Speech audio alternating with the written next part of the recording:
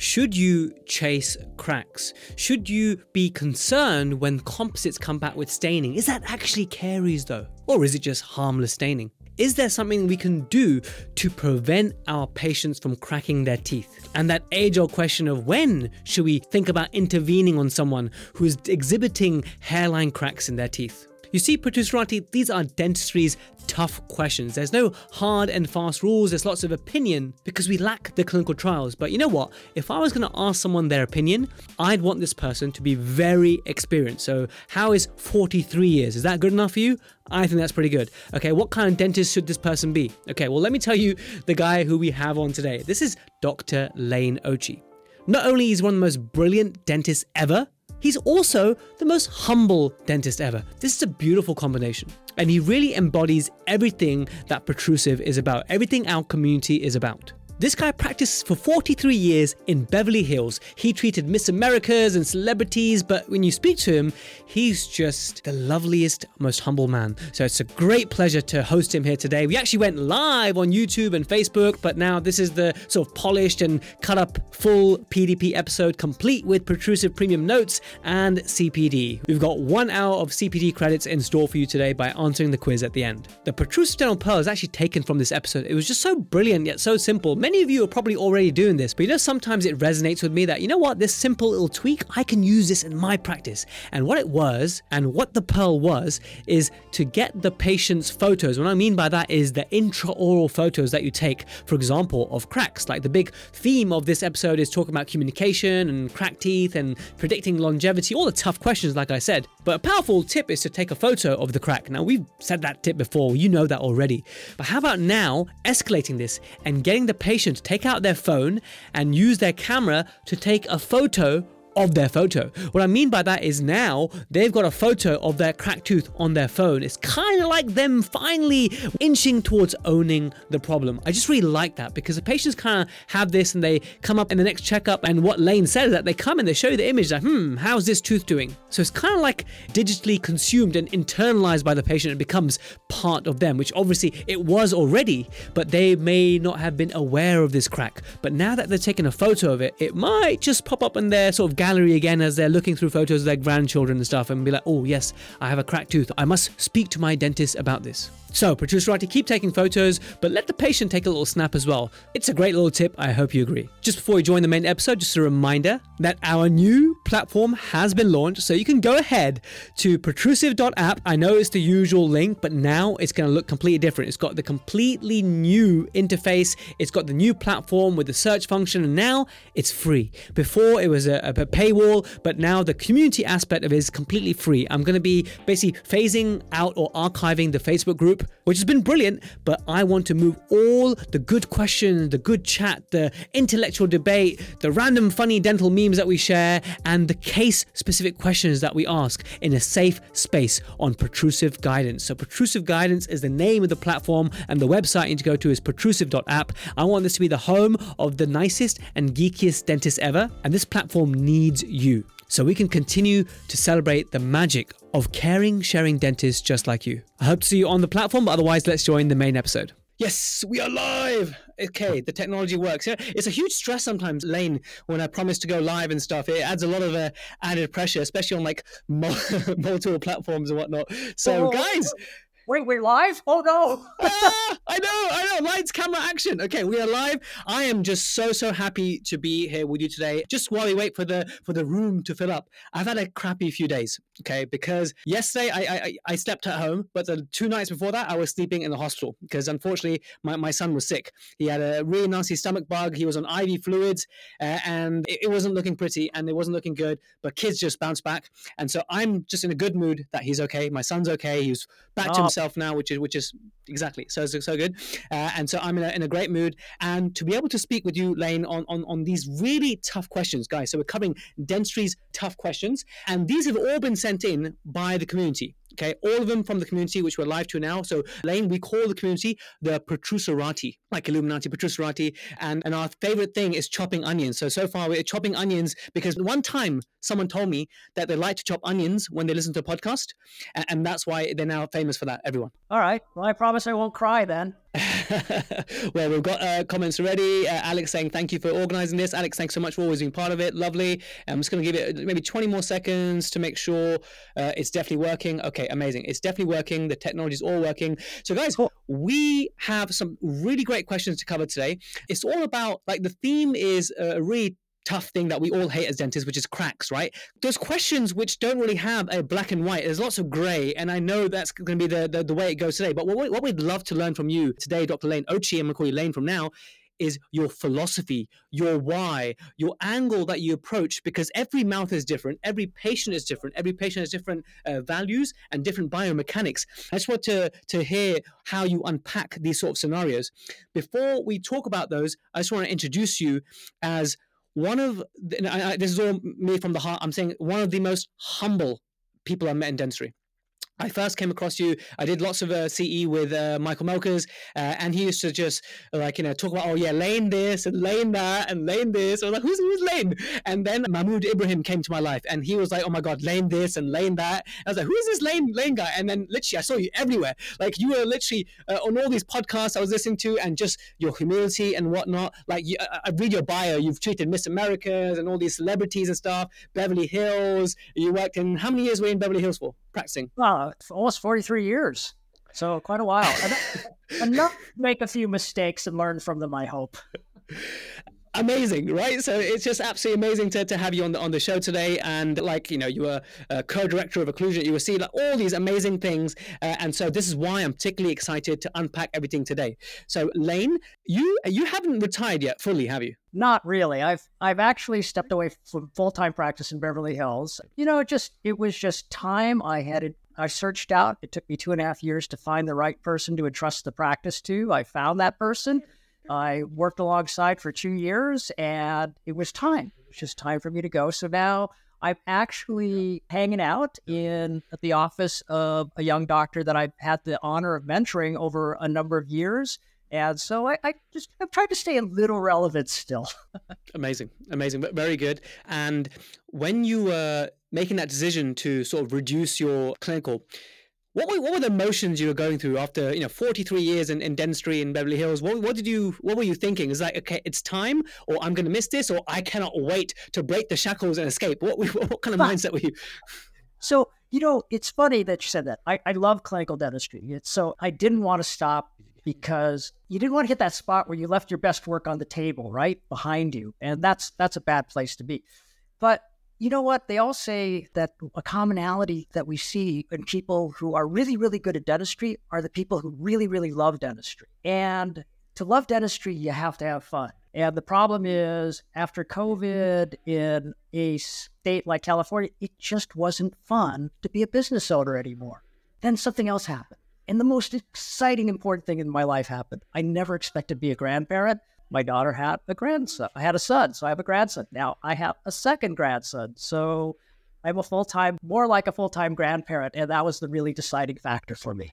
I love it. Those are all beautiful reasons. So it's great that you're still doing the teaching and the mentoring like you are at the moment, because there's so much that we can learn from you. I'm actually listening to a book called Positive Productivity by a chap called Ali Abdal. And he talks so much about making sure that work is a fun place. That when you are having fun, then that's when you're at your most productive. When you're feeling good, that's when you're most productive. And so one of the episodes I'll be releasing soon, because I'm listening to that book and I'm trying to draw, like, how can we bring this into dentistry? How can we bring gamification and fun and good vibes into our daily dentistry in a high stress environment to make sure that we can be practicing for years and years and years? And I totally appreciate when that after COVID and stuff, it doesn't become fun anymore and you recognize your time. And I think, 43 years, you've done your time, sir. So congratulations for your pretty much retirement. So let's go and tackle these questions, because now the room is hot. We've got people commenting. Thank you, Sarah, for joining us tonight. YouTube as well. Thank you, Rafia from YouTube. Thanks for writing your name as well, right? Because sometimes it's difficult to know who's written a question. So a lot of these questions were inspired by one of the biggest Putrajrati. His name is Yazan, and Yazan always asks wonderful questions. And guys, by the way, Lane, like, he didn't read these questions, right?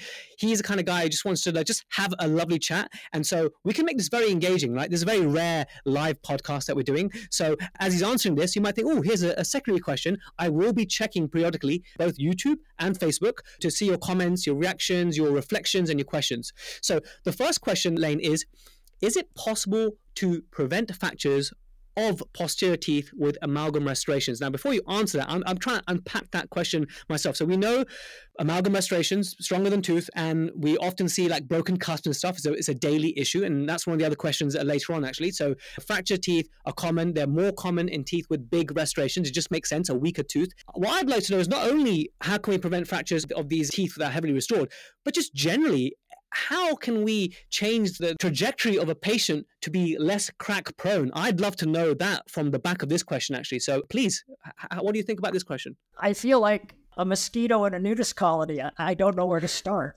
So how about we start with the fact that, you would have seen so many patients with MOD amalgams, and you would have seen them for year and year and year without any issues. And then you get people who seem to be breaking them off quite regularly. I think that's a great place to reflect. Maybe you were being rhetorical there anyway, and maybe you know exactly where to start. Yeah, I do actually. So you mentioned something really critical, right? You mentioned how, what and why. And so I'm going to kind of break this out in different conversations because there's a lot to unpack. So the first part, I don't think we all understand, what our concerns are, right, with large amalgams and teeth.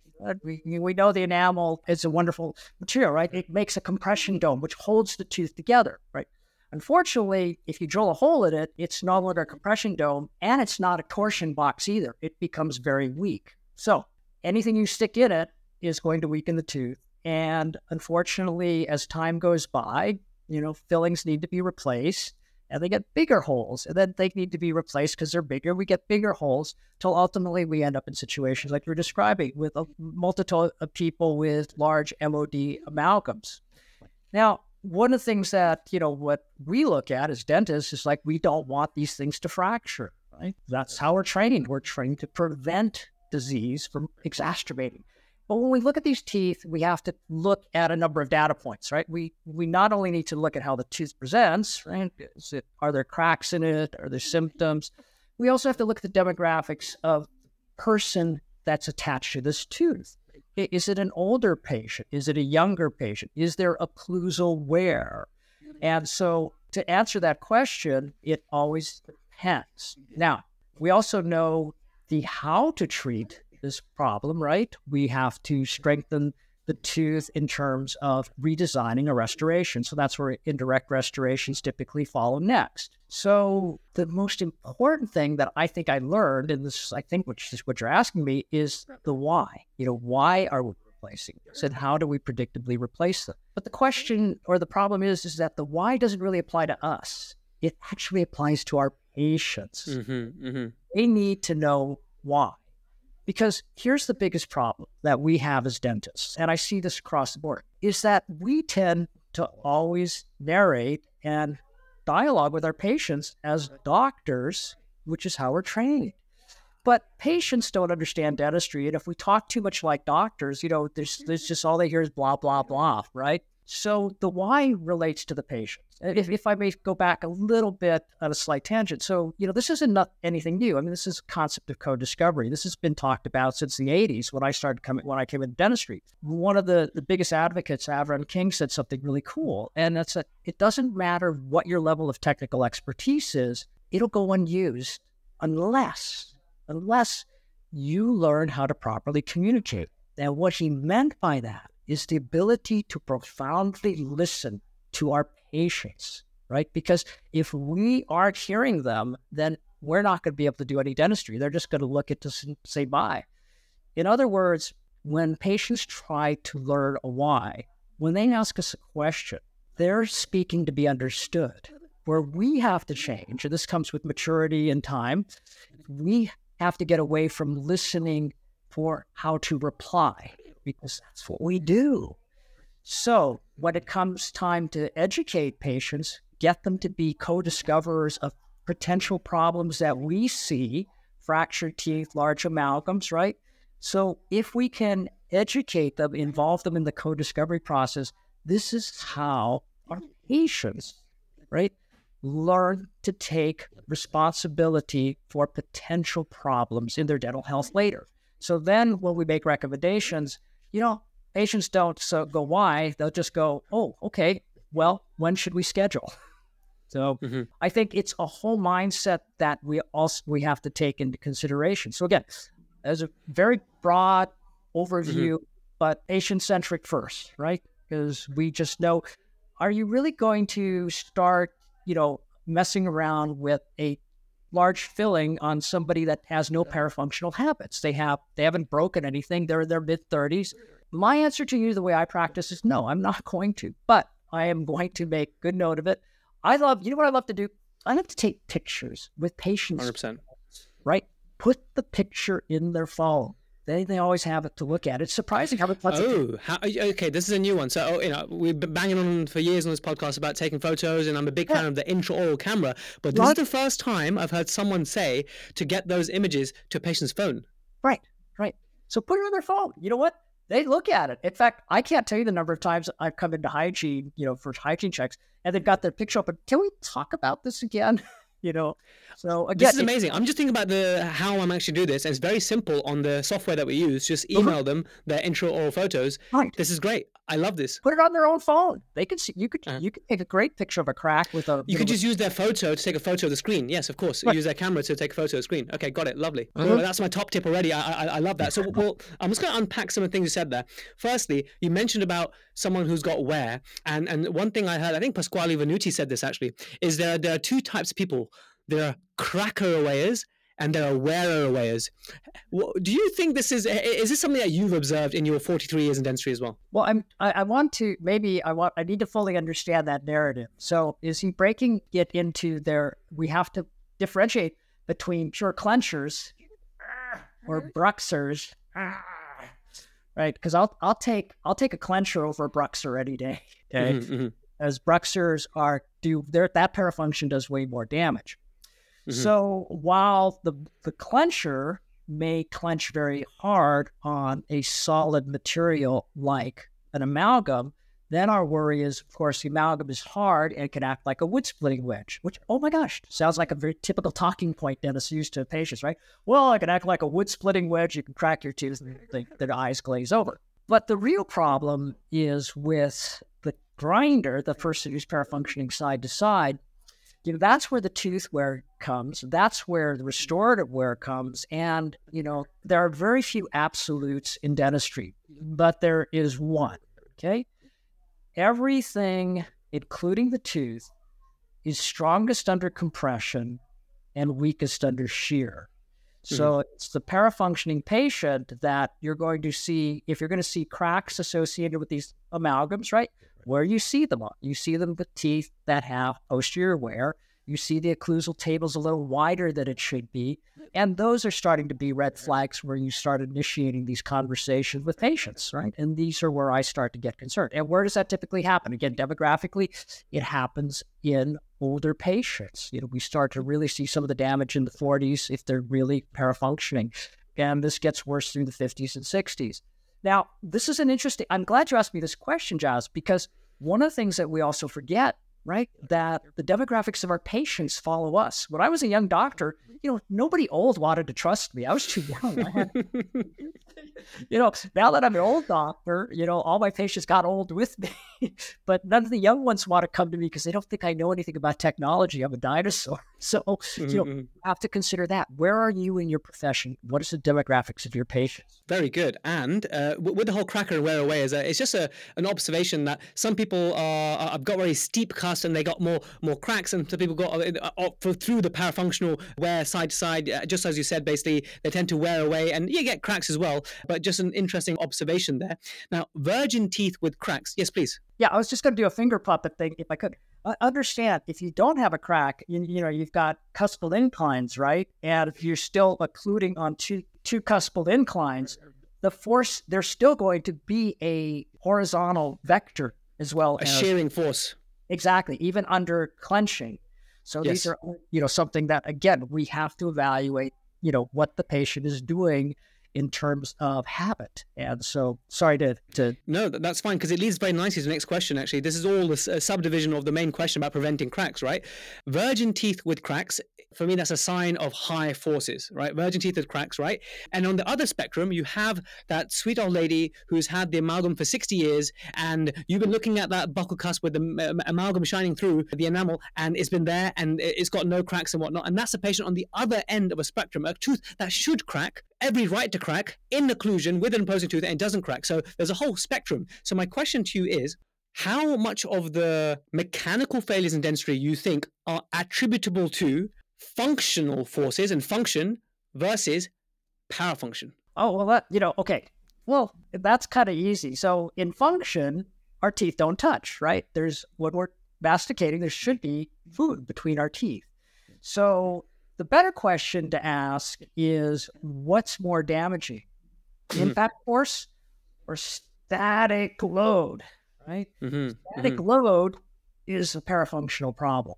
And that's what puts a lot of stress and strain on teeth. Even if the teeth do touch when we're chewing, that's more of just a quick little impact. There's a big difference. Then you're wearing post-cells. I mean, how can I not talk a little bit about occlusion? You're wearing your teeth. Of course. So the other thing is that we have to look at is, again, look at the little old lady with very narrow masters. They have a very high mandibular plane angle. They don't have any wear of their anterior teeth. They're not chipping. Parafunctioning patients, when you look at them, and a number of studies have tracked patients over time, that wear on parafunctional patients starts on the lower incisors. So when you start seeing wear on those lower incisors, and what's the result of lower incisor wear? Compensatory eruption. So you're seeing the gingival levels changing a little bit. Now go look at the back teeth and see if you have a posterior interference, because as they wear their anterior guidance, they're going to start putting more stress and strain back there.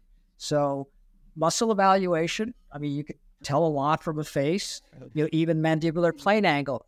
People with lower mandibular plane angles, right? The angle of the muscle pull is going to be more curvilinear. Flat plane mandibular plane angles, your brachiocephalic patients, the muscle straight vertical right over what? The molars.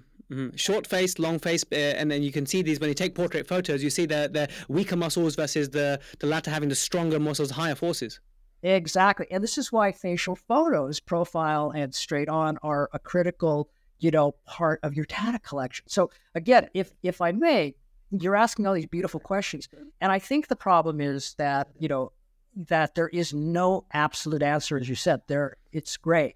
And the best I can offer you today, and I hope I'm offering you, is a whole bunch of data points that you have to look at to help make and guide your decisions. Yeah, for example, if someone has been having a series of broken cusps, then in that patient, when you look at the other undermined restorations, you think, okay, this is a point where we need to be more proactive. Whereas that sweet old lady with the long face and the very rare mechanical failure, we don't need to be rushing in, even though the tooth looks like, it should just crack by looking at it. Now, interesting one, just going on this, and we'll spend probably 3-4 minutes on this theme before we move on to the next one, is I know Jeff Rouse has said this, and I saw someone that was lecturing on Friday, and an ex-course mentor used to say this about most failures. This is what they said, that happen during function, during eating. Oh, I was eating bread, soft bread. It was soft bread. It's always soft bread. And my cusp broke away. Whereas people don't complain of, oh, yeah, I woke up with a tooth in my mouth. And so what these guys are trying to say is actually it was during function that it broke. Now, what I say to them is, okay, well, maybe that was the straw that broke the camel's back. Maybe all the forces from the parafunction weakened it, and it was the soft bread, hence why it was soft. That's what I think. But I just want some input from you and your many more years of experience. Well, I agree 1,000%, Chazzer. It is the tipping point event, right? And this is, and if I can give you, the best question you're asking, but I don't have an answer for it, is when does that tipping point occur? And how do you get right in front of it? And the only thing I can really tell you is that's where long-term clinical experience comes into play, observing your patients very carefully. And then you start evaluating things in terms of, occlusion, disclusion, as well as muscle activity. Do you have a patient that, and again, the pendulum's kind of swinging away, that sleep apnea does result in a lot of arousal bruxism responses. It's kind of like, okay, but still, these are all these things that we have to look at.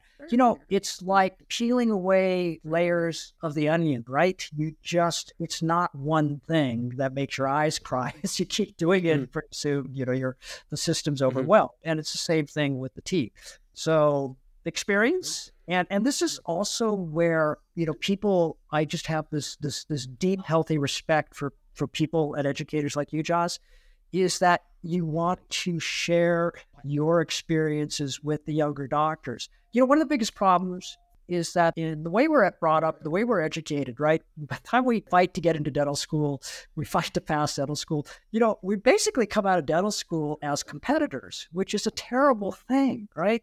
So those of us, we're out for a little while, then we learn to be, colleagues, because we have to be colleagues to survive.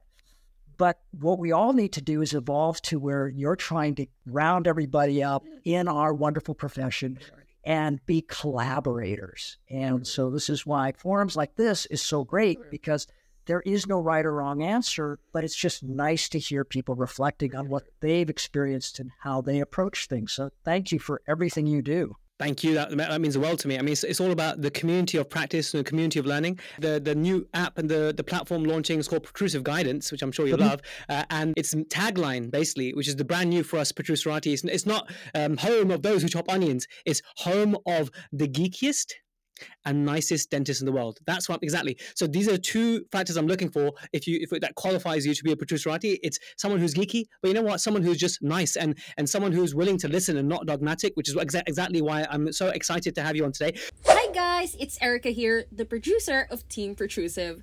I'm just interjecting here with the announcement that as Lane was talking about community, we've now got this amazing community platform.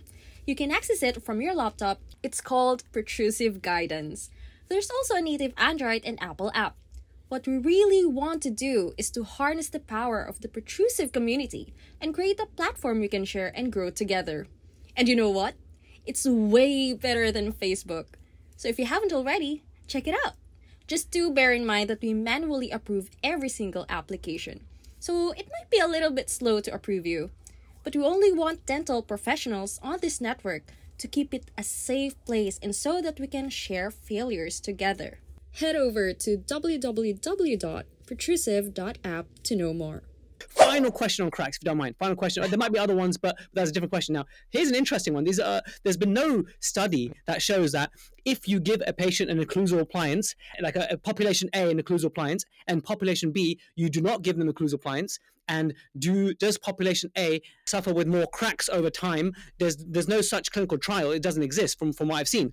So in your experience, either equilibration or an occlusal appliance or canine rises, whatever, something you've done to change or divert those forces versus not doing it, do you think it makes a difference? And the reason for asking this question is, I speak to some dentists and they say, my patient couldn't afford the crowns, therefore we just settled for an occlusal appliance because at least they're rationalizing that it will divert those parafunctional forces and hopefully this will reduce the rate of cracking.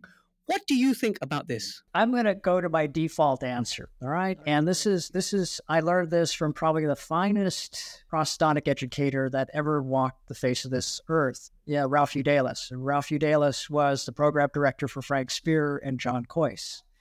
And Ralph said it the best. We can never stop people from exhibiting or doing these damaging things to their mouth. All we can do in terms of a rehabilitation or rejuvenation is to help patients brux safer. I think that's a brilliant answer, commentary. Brux safer. Mm-hmm. How do we get patients to brux safer? Certainly a nocturnal appliance helps, right? The question is, what type of nocturnal appliance do you want to use? Is it full tan or a full Michigan?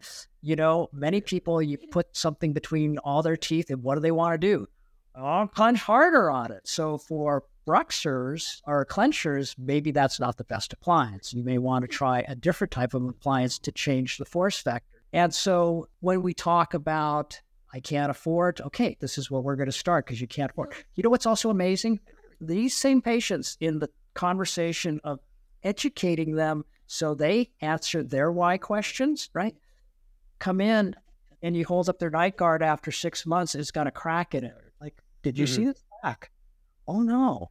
Then they come back, at the next prophy, a piece is missing. And they go, look, Dr. Ochi, your night guard doesn't work. It broke. You go, well, actually, it worked exactly the way I wanted it to. Wouldn't you rather have the night guard break than your tooth? This is the evolution of the discussion of managing. So before they start breaking off those cusps down the line, right now they've kind of went, wow, this is kind of cool. Then we morph into what you're talking about. Do we start taking teeth and picking the worst ones that we can project are going to break based on location, which is also force management? Or do we start thinking, all right, do you believe in equilibration, right? And understand equilibrium is positive, is additive or subtractive, right? So we can do equilibrations, selective equilibration, or we can think about how we're going to put their mouth together. So this will open up into a very big discussion. But manage the forces first. So if you have a nocturnal parafunctioning patient, of course, a piece of plastic is wonderful. As they realize our rationale for giving them one, because they're breaking it, that takes us to the next evolution of our relationship and what to do next. Because we already know the what and the how. Right? Well, the only last thing I have on this appliance, therefore, because you mentioned that wonderful thing, is that once they start breaking it, it's further co-diagnosis and then think, okay, what's next? Now, let's say you do a rehab. I'm of the opinion that central relation is not a vaccine for bruxism. Patients will still exhibit the muscle behavior of bruxism. Therefore, even though, and feel free to, I'd love to know what you do actually, is once you've finished a bigger restorative case whereby you've tried to implement all the features of force management through the restorations in the most ideal way as possible. Because of the history of bruxing, despite now having the occlusion set up kind of like an appliance, that you've got the bruxism, safer bruxism through the restorations, for example, are you still supplementing it with a appliance to protect those restorations? Absolutely. Now, you just keyed in on the most important thing, and I don't think you realize this. So you talked about reorganizing the occlusion, right? So we're no longer, building to MIP conformative. We're built to a new place. And you talked about all the lovely dots on our nocturnal appliance. So we've, also evolved from an occlusion standpoint. We've gotten away from tripods. We've even kind of moved away from reciprocal contacts. So we're talking about landing pads now. And so a landing pad, if you're not familiar with the term, is just simply we want a stamp cusp to hit a flat spot on the opposing tooth, be it in the central fossa, you just kind of make it a little flatter so that there's a little side-to-side room, or you put it on a flat marginal ridge that doesn't have any triangular ridges so that there's a little side-to-side. So this kind of freedom to slide around without engaging a shear on a cusp slope is really critical for our success, as well as, again, supplementing with a piece of plastic. So, what part of my protocol is for a big case is it's always done in phases. And if we can't complete a phase, we don't move forward. Phase one is, I'm a show me kind of guy. If I'm going to consider doing this much work on you, I'm going to give you an appliance. You want to call it a deprogrammer, you want to call it an orthotic, call it whatever you want. It's just a goddamn appliance. The reason I give it to them is to see if they're actually going to wear the thing, right? So if they're coming in and they've got a nice shiny appliance with no tartar on it, that they're not compliant. So why would you want to reconstruct them and give them, for belt and suspenders, a nocturnal appliance when they're not going to wear it? Which also brings us to the second thing, right? That there are still some occlusal camps out there that think CR is forever. Well, no, CR is not forever. The joint's constantly remodeling. The occlusion is constantly changing. And that's why we moved away from this organized tripod occlusion, because it demanded a solid centric and immediate disclusion. But if the centric slipped a little bit, then all of a sudden those tripods become deflective contacts. And those don't really solve the problem. In fact, they exacerbate it. So these are the hard conversations because nobody's talking about them. I loved your answer. And I just want to highlight one thing that maybe someone missed, and maybe someone was multitasking when they're listening, watching in the future. But the whole get them to Brux in a safer way. I love that. The way I've been saying it is get them to Brux in a more dentally beautiful way. That's how I've been saying it, basically. So I love that. So I'm definitely happy to make sure that we emphasize on that point. So next set of questions, okay? The theme of leakage. I've read these fantastic papers that kind of say that it's a myth, the myth of micro leakage, i.e., dentists have been accused of being aggressive because they see a yellow line around a composite and they say, well, there's micro leakage, there's caries, we're going to replace it. And so I've done it before where I've suspected something's not quite right with that composite and I started removing it. And by the time we removed the composite, everything was sound underneath. It was just literally the very outer marginal area, which was collecting some plaque and some discoloration, basically. And so you kind of have to pick and choose your cases carefully. The question from Yazan is, leaking posterior composites, when to intervene? Is it harmless staining around the margin or something more sinister? Which data points are you using now to figure out which of the two is this tooth or is this patient sitting on? So, restorations go through 3 phases of failure, right? Staining first, right? Then you get leakage, and then ultimately decay follows leakage. So the problem is when do you move from stain to leakage? And I don't think anyone can give you a solid answer. But, what we also have to take into consideration is the age of the patient. Again, always, every tooth is connected to a human being. And when you, for example, just because you have a cracked margin doesn't mean you've got leakage. So how many amalgams have you looked at, with the big oxidized layer, around the cavo-surface margin? That sucker's leaking. You drill it out, and I'm using amalgams because they've been around for so long. And then you get to the deepest part, and you find a whole bunch of dical that is soft. It never hardened, and you find the residual decay that the doctor left because they didn't want to involve the pulp. Mm-hmm. Right. So obviously there is no additional decay. It hadn't moved up the axial walls. It just sat there underneath this amalgam that was leaking. Composites are a little bit different. And this is the problem. And this is why you're asking the question. So when I go back and talk about the demographic of the patient in front of you, is this a younger patient? Right. Because what is the current trend in composite in direct restorations? And that is partial caries excavation, right? You want to get rid of the active caries, but you don't want to remove all the dentin that may be affected. Mm-hmm. You want to just have enough solid border to seal it and maintain the bulk of the restoration. So now on a younger patient, I'm assuming that may have happened and probably did happen. So I'm going to be a little bit more proactive on that patient if I see stain beginning, because the run from leakage to caries is very short and very quick.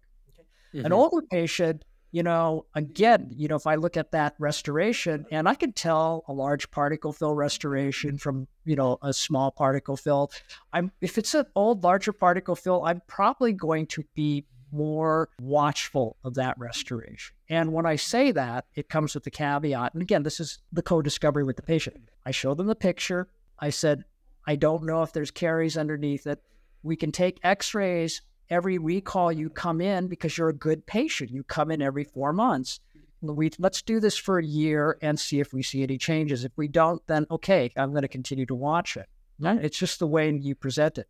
The other thing is too, and surprisingly, this has a very profound, powerful effect on people.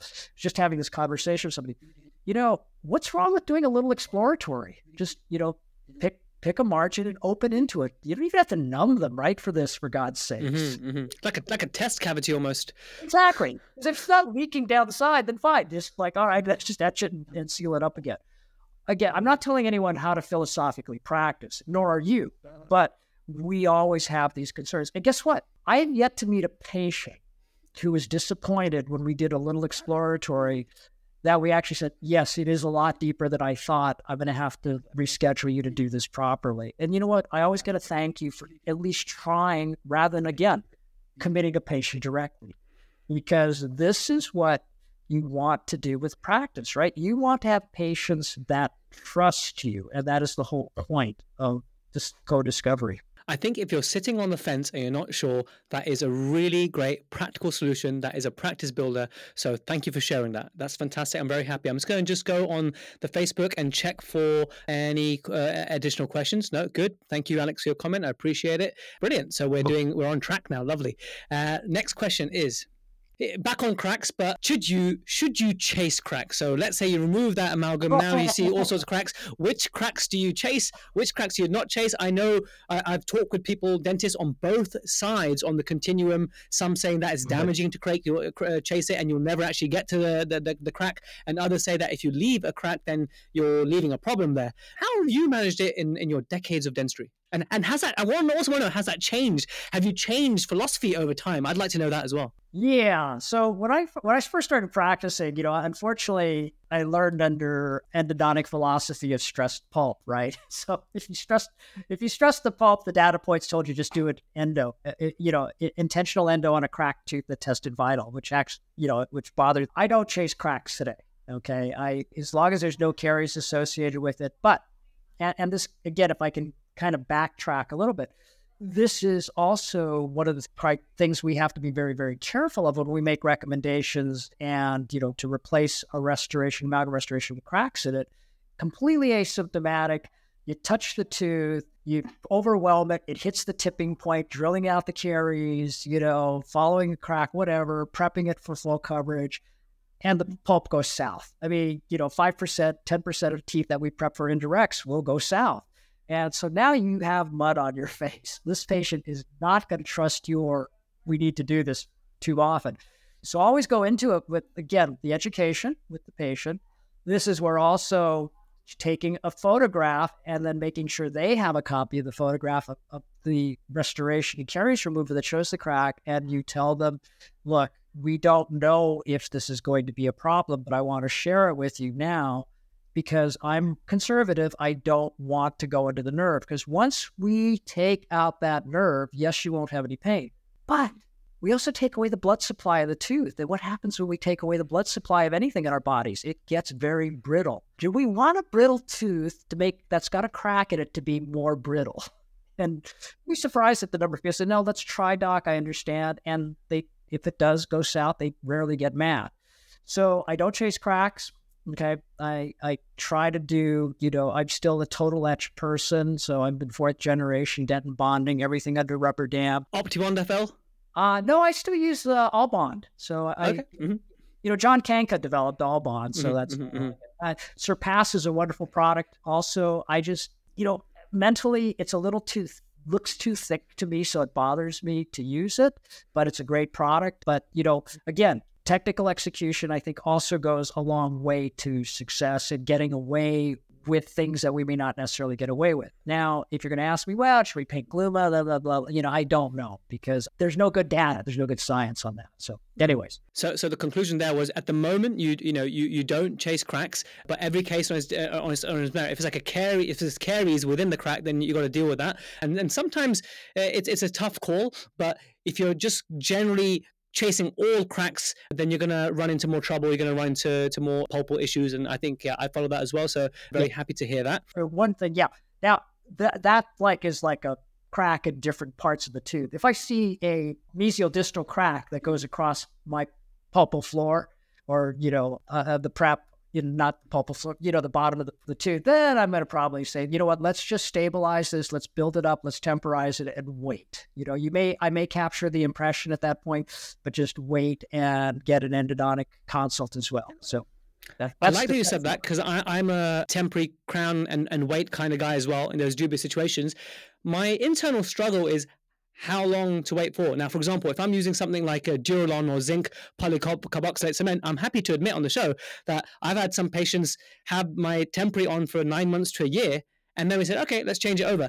But I've heard some colleagues criticize me in a nice way and say, that's a bit too long. I worry about caries. I worry about all these sort of things, which hasn't been an issue in my experience. Have I waited too long? Because I just felt when the patient's ready and I'm ready, then let's both go for it. I was confident that my restoration was well sealed with a temporary provisional restoration. Any guidelines in terms of how long you waited? No, you know what? I as long as, humanly possible, half a year is just not atypical at all. And 9 months, I'd actually prefer. Many times, if I see these things at the clean out stage, I'll just go ahead and I'll do my build up, and I may decide not to prep the tooth and provisionalize it, but actually take it slightly out of occlusion and, tell the patient just to be cognizant of that. But you know what? Even using bisacryls, which are a little bit brittle and not as durable as PMMA, I find cementing them with Duralon, they're fine for up to a year. No problem at all. But you should be recalling them to check them every 3 months. Absolutely. No, totally agree. Just some hellos now. So Mahmood on the YouTube saying, so good to see you guys. One of your mentees, obviously. So that's great. Getting loads of comments on Facebook now. Sandeep, Dr. Sunny, Dr. DRE says, cracking show, which is great. Someone's asked a question, which I'll come back to later. Sunny saying, Marwaha is really happy about the fact that you mentioned 4th gen. Alex is asking, is that Allbund Plus from Bisco? Is it a Bisco product? Yes, Bisco. Okay, cool. There we are, Alex. It's a Bisco product. The next question we have was sent in to me by a Swedish dentist, so Petrusrati from Sweden, who I believe is a mother of 3 kids. And an observation that she made in her practice is pregnant women coming in with second molar problems. Now, this is not something that I've noticed, but she actually made a point in her email to me about this episode, said, I've noticed that these pregnant women are coming in and they're having these second molars severely cracked and short in clinical height and lots of restorative challenges in restoring the second molar. So I guess my question to you, Lane, is this an observation that you've noted, second molar cracks and pregnancy? And that aside, the question she asked is, why are second molars so prone to cracks as well as restorative challenges? Okay. to the first one, observationally, I am trying to process, my gray matter is not as good as it used to be, but I don't remember much correlation. Okay. And that may be just lack of observation. I can't even remember my wife's birthday. So, it's like that. Quite possible.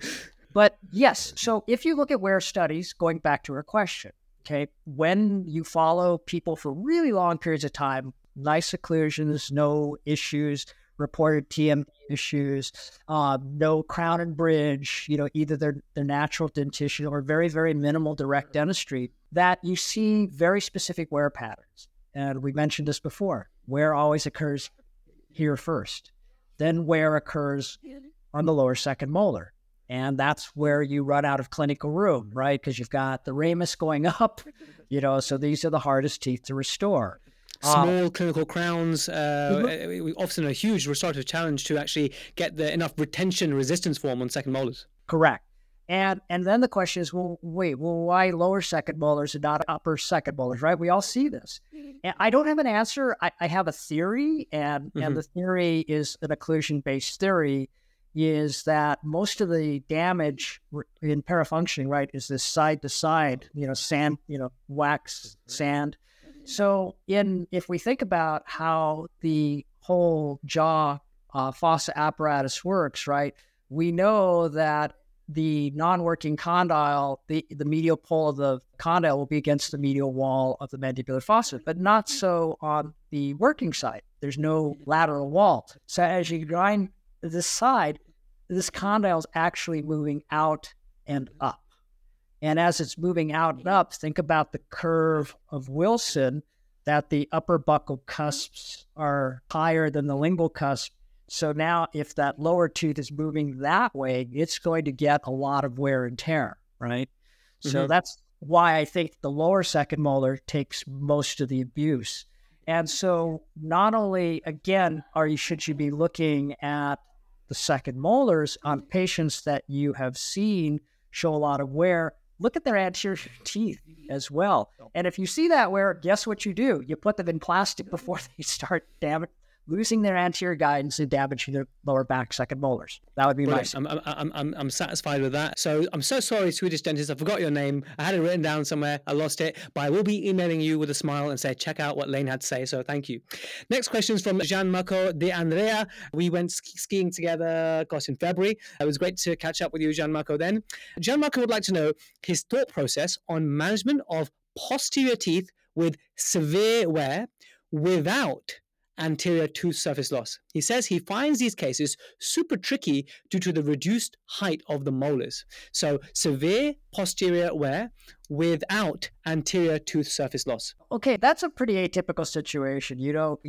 I typically only see those in what I would say are class 3 tendency types of patients. And maybe anterior open bite patients, maybe over time, wearing their posteriors away as well, maybe? Yeah, same thing. Yeah, AOB patients.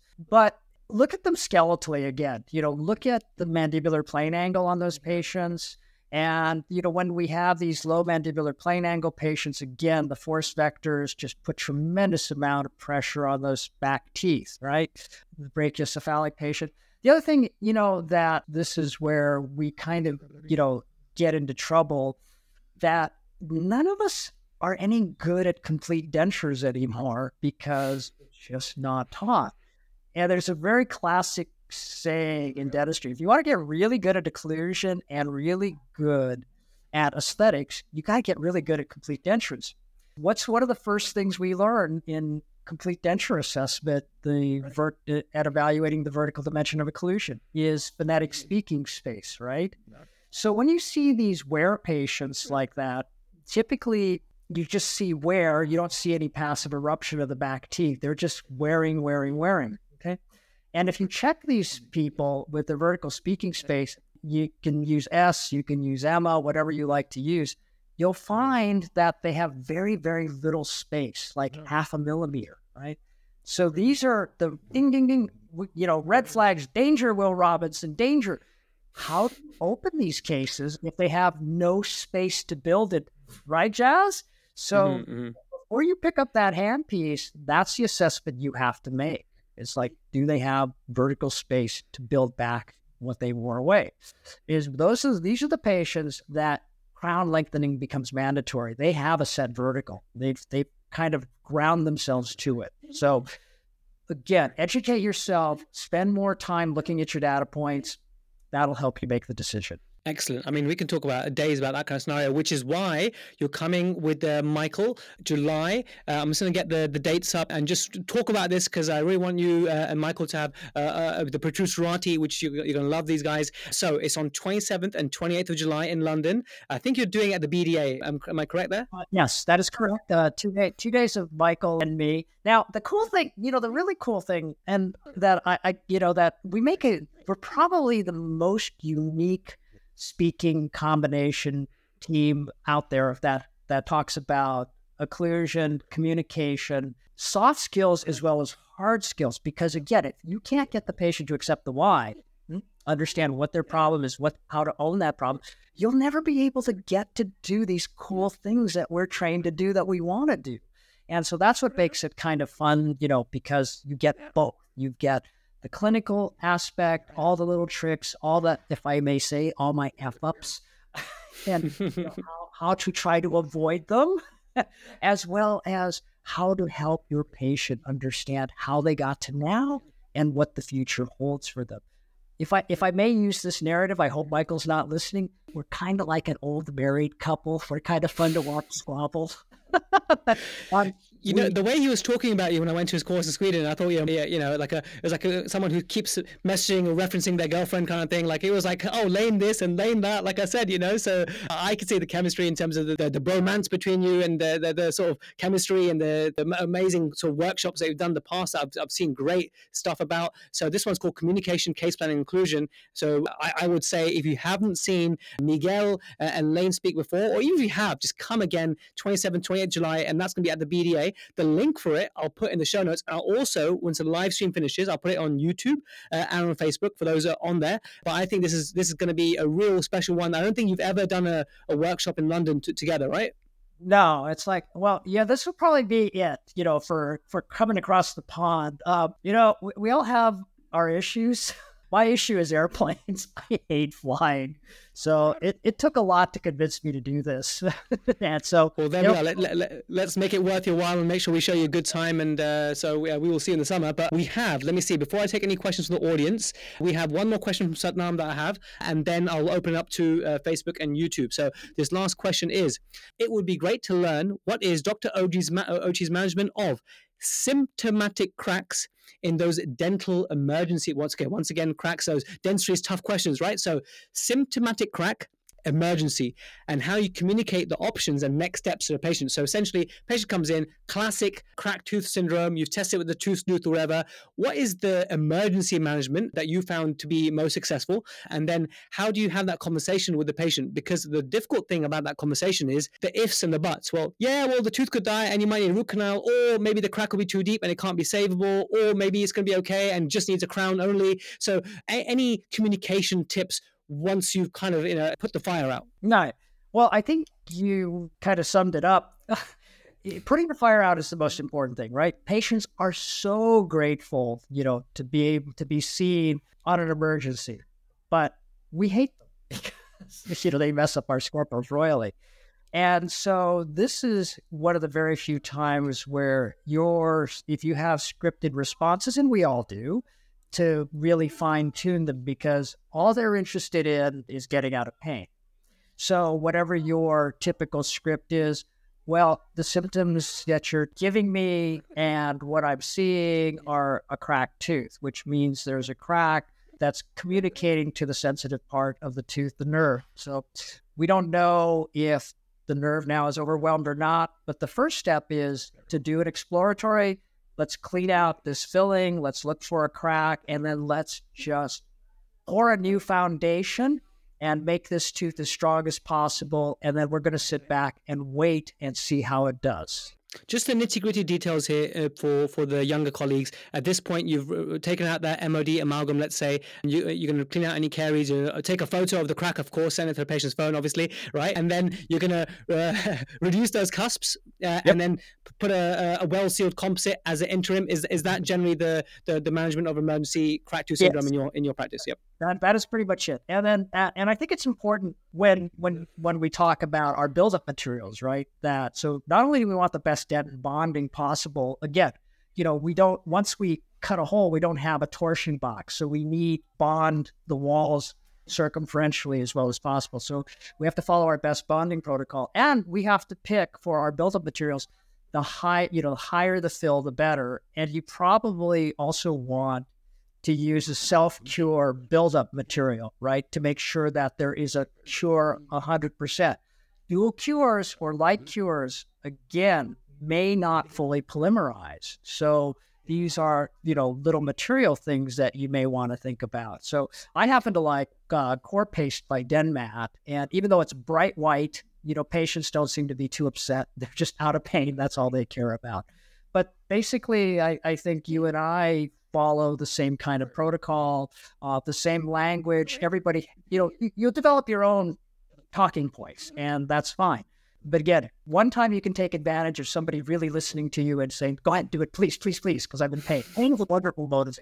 Yeah, I like what you said there in terms of communicating with the sensitive part of your tooth, giving an issue. Let's just get out of pain, and then once you deal with the fire, once they're in a calmer mind, just to say, look, there's many different ways it can go.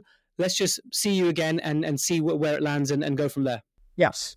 Perfect. I'm going to go ahead now and check the comments. Okay, thank you so much, Facebook. Okay, Mustafa, I'm going to ask your question now, and there's nothing on there. Lovely. Okay, so Mustafa, I haven't read his question yet, but Mustafa asks, do you like direct overlays? And if so, do you prefer doing them using stress-reduced protocol with fibers or with injection overmolding, such as the BioClear method? So direct composite overlays, was that a part of your protocol or restorative skill set, would you say? Okay, I kind of needed some clarification here because I want to make sure we're saying the same things. When we're talking overlays, are you talking like occlusal onlays on top, or are you talking composite veneering? I'm not sure. So this is kind of like the emergency scenario we just talked about, the cracked tooth. You're going to cap the cusps and fill the entire MOD BL. So you're kind of doing like a direct core foundation, basically covering over the cusp as well, basically. So that restoration, because here, and it's a good question in the sense that our traditional data points that we use to say that, okay, this tooth is now veering towards an indirect rather than direct. In the last 20 years, we're doing more and more huge composites, right? We're doing them more. We're putting a lot more faith, a lot of trust, or a lot more gambling happening on these large composites, which really, if, a lot of colleagues would be saying, okay, this needs ceramic, this needs something indirect, but we're really putting our composites to the test. Now, going back to things that you already said in the show today, which is every patient's different. You got to look at their facial features, how much force and that kind of stuff. But was this a restorative modality for you in terms of the work involved to get good contacts, mesial and distal, and the kind of morphology and get it right in the occlusion, but to say to a patient, okay, this is it, we're done, we'll revisit it in 10, 15 years time, maybe we'll need a crown then? Or was that always for you a transitional to an indirect restoration? Does that make sense? Yeah. So I got it. So if you're asking me, I've taken everything out, everything's cleaned up, and there is just a shell of tooth left. It's not structurally sound. We want to put it back together. Well, we don't want it to split, so you would reduce it, cover the biting surface as well to put our composite under compression, and also try to eliminate the lateral shear forces of the tooth. I rarely did that because, quite honestly, I suck at building up that much direct composite, because you really, if you're going to not have it break, you're going to need at least a couple millimeters of reduction anyways. I mentioned the torsion box concept a little earlier. So what I would typically do if I had that situation where the tooth just looked structurally weak after the internal's been all gutted out, I would create a torsion box. So I would use E-fibers or rib bond, and I would bond a circumferential as well as two U shapes, and rather than reduce it and put a composite on top of it, because it's just too hard to manage for me. But again, I'm looking at the physics, and if you're not going to do and create what enamel dome does with supplemental fibers of some sort, then yes, that's your really only option. But that's a skill set I just never really worked on, so I just did not use it in my toolbox. Mm-hmm. Great. I mean, so Mustafa just clarified, he did just mean cuspal coverage with composite and posterior teeth. But yeah, as you mentioned, there is a place for it, but it's a difficult thing because we're doing a lot more of these big composites, and it's a blurred line about, okay, should we go to ceramic? The one thing I think is, are you going to achieve decent contacts? I mean, when you're doing something that's really ambitious for direct restorative, I mean, the one thing I say, which no one ever talks about, is the reason why a composite compule has the amount of composite that it does in that compule is because someone very intelligent said, okay, this is probably about the amount of restoration needed before someone's be considering indirect restoration. And if you're reaching for two compules, then you're really thinking, okay, are you really doing the best in terms of strength, the best in terms of the contact areas that you're going to make, the best in terms of the final occlusal anatomy? And at one point you got to think, okay, let's accept this as a foundational restoration and communicate that so that it can be upgraded, if that's a fair enough word to use, to an indirect. Yeah, I like that. In fact, I'm going to steal that, two compules. I love that. That is a brilliant observation, because again, how much tooth is missing if you need more than two compules?